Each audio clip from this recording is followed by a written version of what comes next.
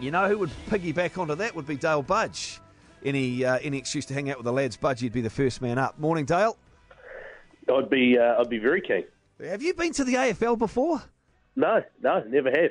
And I don't follow it that closely, but whatever time I have spent in Australia, I've enjoyed watching on the TV, and I reckon it'd be something I could very easily get into with a little bit of time. Yeah. Any chance at all the sense of the occasion was too big for the Warriors last night? Nah. To be honest, mate, I'm disappointed that I didn't predict this coming. There was enough evidence out there to make a pretty safe prediction when you weigh up all the factors. That the Warriors were out of juice after 15 minutes. They played on short turnaround. I know Melbourne did too, but you've got to consider what they did last Friday night against the Dragons. They had 37% possession, which meant they tackled themselves stupid and burned a whole lot of gas last week. You've then got to have the international travel back against a team that was incredibly motivated. And that might be the biggest factor, actually, was just how motivated Melbourne was, given that they haven't been anywhere near their best this season. That was absolutely sublime football. The Warriors were 12-0 down and hadn't put a foot wrong. They literally have not done a thing wrong in first 12, 13 minutes of the game, and were 12-0 down. And then all of a sudden they gave away a penalty, they missed a tackle, next thing it's a try, it's 18-0. Off the next set, another penalty, piggybacking the Storm out of their end. And they spent 15 minutes without the ball and the game was gone. It was 30-0.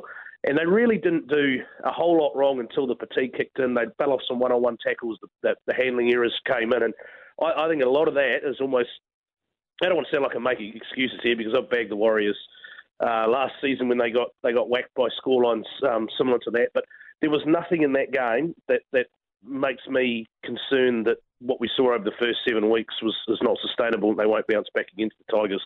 Disappointing performance, but the writing was on the wall and we all probably should have seen it coming.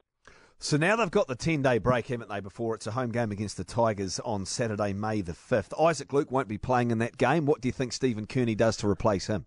Yeah, good question, because Isaac Luke's been very impressive. Their understudy hooker and Nathaniel Roach is out for the season, so he's not an option. And so now you're looking at either young guys like Cook or playing players possibly out of position. And I don't know that we saw Jazz Tavanga really establish himself as a starting quality dummy half. And that's not a criticism of Tavanga. I think he's played well at lock and coming on as a back rower and so far this season. But getting starting minutes out of him and the 9 jumper, I'm not sold on that idea.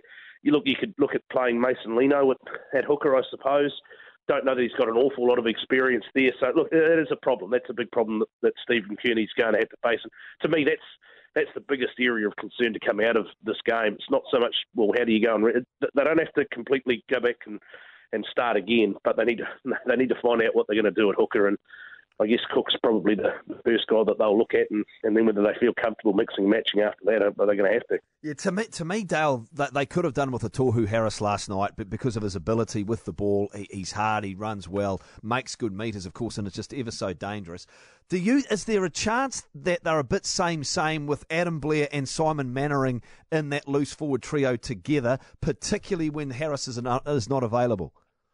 I think you're asking a lot of Simon Mannering at this point in his career and at this point in his season, bearing in mind, he started late. He doesn't look to be 100% up to match fitness just yet. And playing him on the edge, I think you're asking a lot of a guy that's probably had his edge days beyond him. And Simon Mannering to me is the greatest Warriors player that I've seen play over the years. And I don't want to sound like I'm bagging him out.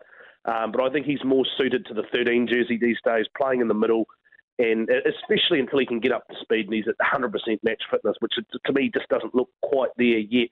Yeah, I think they lose a lot with Tohu Harris. But, mate, to be honest, as you said before the interview started, it wouldn't matter who the Warriors, if they'd been at 100% full strength, I don't think that would have made a blind bit of difference last night. Melbourne was so far better than them. I think they would have whacked 30 points on any team in the competition with the way they played last night.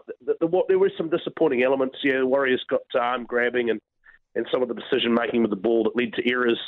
In that real fatigue period of the game, the back end of the first half was disappointing. But I thought they showed a bit of character in the second half. The Warriors team last year would have come out being flat in the second half, and that could have ended up being well, it was 50 points as it was, but that could have been record score material if the mood that Melbourne were in and the way that the Warriors had let in tries in the first half. The second half could have been very ugly, but I thought they showed a bit of character. They dominated large periods of the second half, and there wasn't a lot between the two sides in the second 40. So, I don't think it's as bad as the scoreline suggests. If you didn't see the game, I wouldn't think the scoreline is a true indication of how badly the Warriors played. It's more an indication just how good Melbourne was. And do you think, too, Mason Lino and Anthony Gelling have done enough to give Stephen Kearney pause for thought as far as selections go for next week?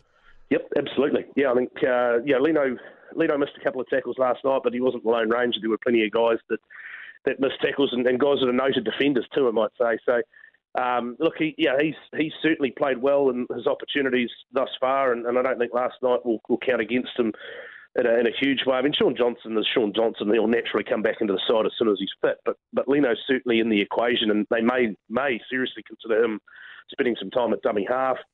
Gelling's been tremendous. I don't know. I think he might have possibly leapfrogged some of the other centre contenders. We haven't seen Ashford, we haven't seen Beale as yet, and Solomon Akata's out injured and due back any time. But Gelling's played really, really well defensively and with the ball in hand, and I think he ran for something like 200 metres last night in a losing cause, and looked pretty good every time he touched the footy. So I think he certainly comes into the equation in terms of a first choice 17. Did you get yourself to a sausage sizzle yesterday? No, I didn't. No, had a nice lunch out. No, it was a bit of a recovery, to be honest. Had a rather large week and enjoyed my Anzac Day, pretty quiet Anzac Day. Had the quiz, so this was also the case for me. I heard the score at half time before I got home, so I didn't watch the first half live. I did the old live pause thing and got home and watched it in delay as such. And so hearing the score and then seeing the performance, so I was expecting it to be a really disappointing, Warriors of old revert to type. That wasn't the case. Do you know what happened to me, Budgie? I was watching with my mother last night, and she's a caring lady and was worried about my well-being and that I got enough sleep. And she said, "Do you think you'll sit up and watch the entire game, or do you think you might need some sleep?" And I said, "Oh well, you know what, Mum? I'll probably watch the whole game unless it's 40-0 at half time, in which case I'll probably go to bed." But I stuck true to my word. It was only 38, so I stuck with it. Well, there you go. Well done. Incidentally, boys, just a little thing that I've noticed with the draw, and this is where, to me, it's almost unacceptable. The Roosters have had one game outside of Sydney in the first 8 weeks of this competition. They had to drive an hour up the coast to Central Coast, to Gosford.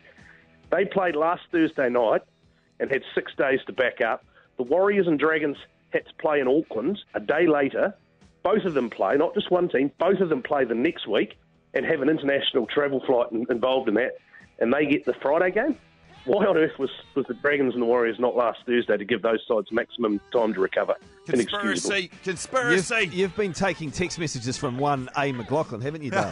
No, I came to that conclusion all on my own. I've been waiting for the Mac phone call to point it out to me, but that's a disgrace. The Mac train's never late on that one. It's not like it's helping the Roosters, though. I have to say they're 4 for 4. 4 and 4. Thanks to Dale Budge.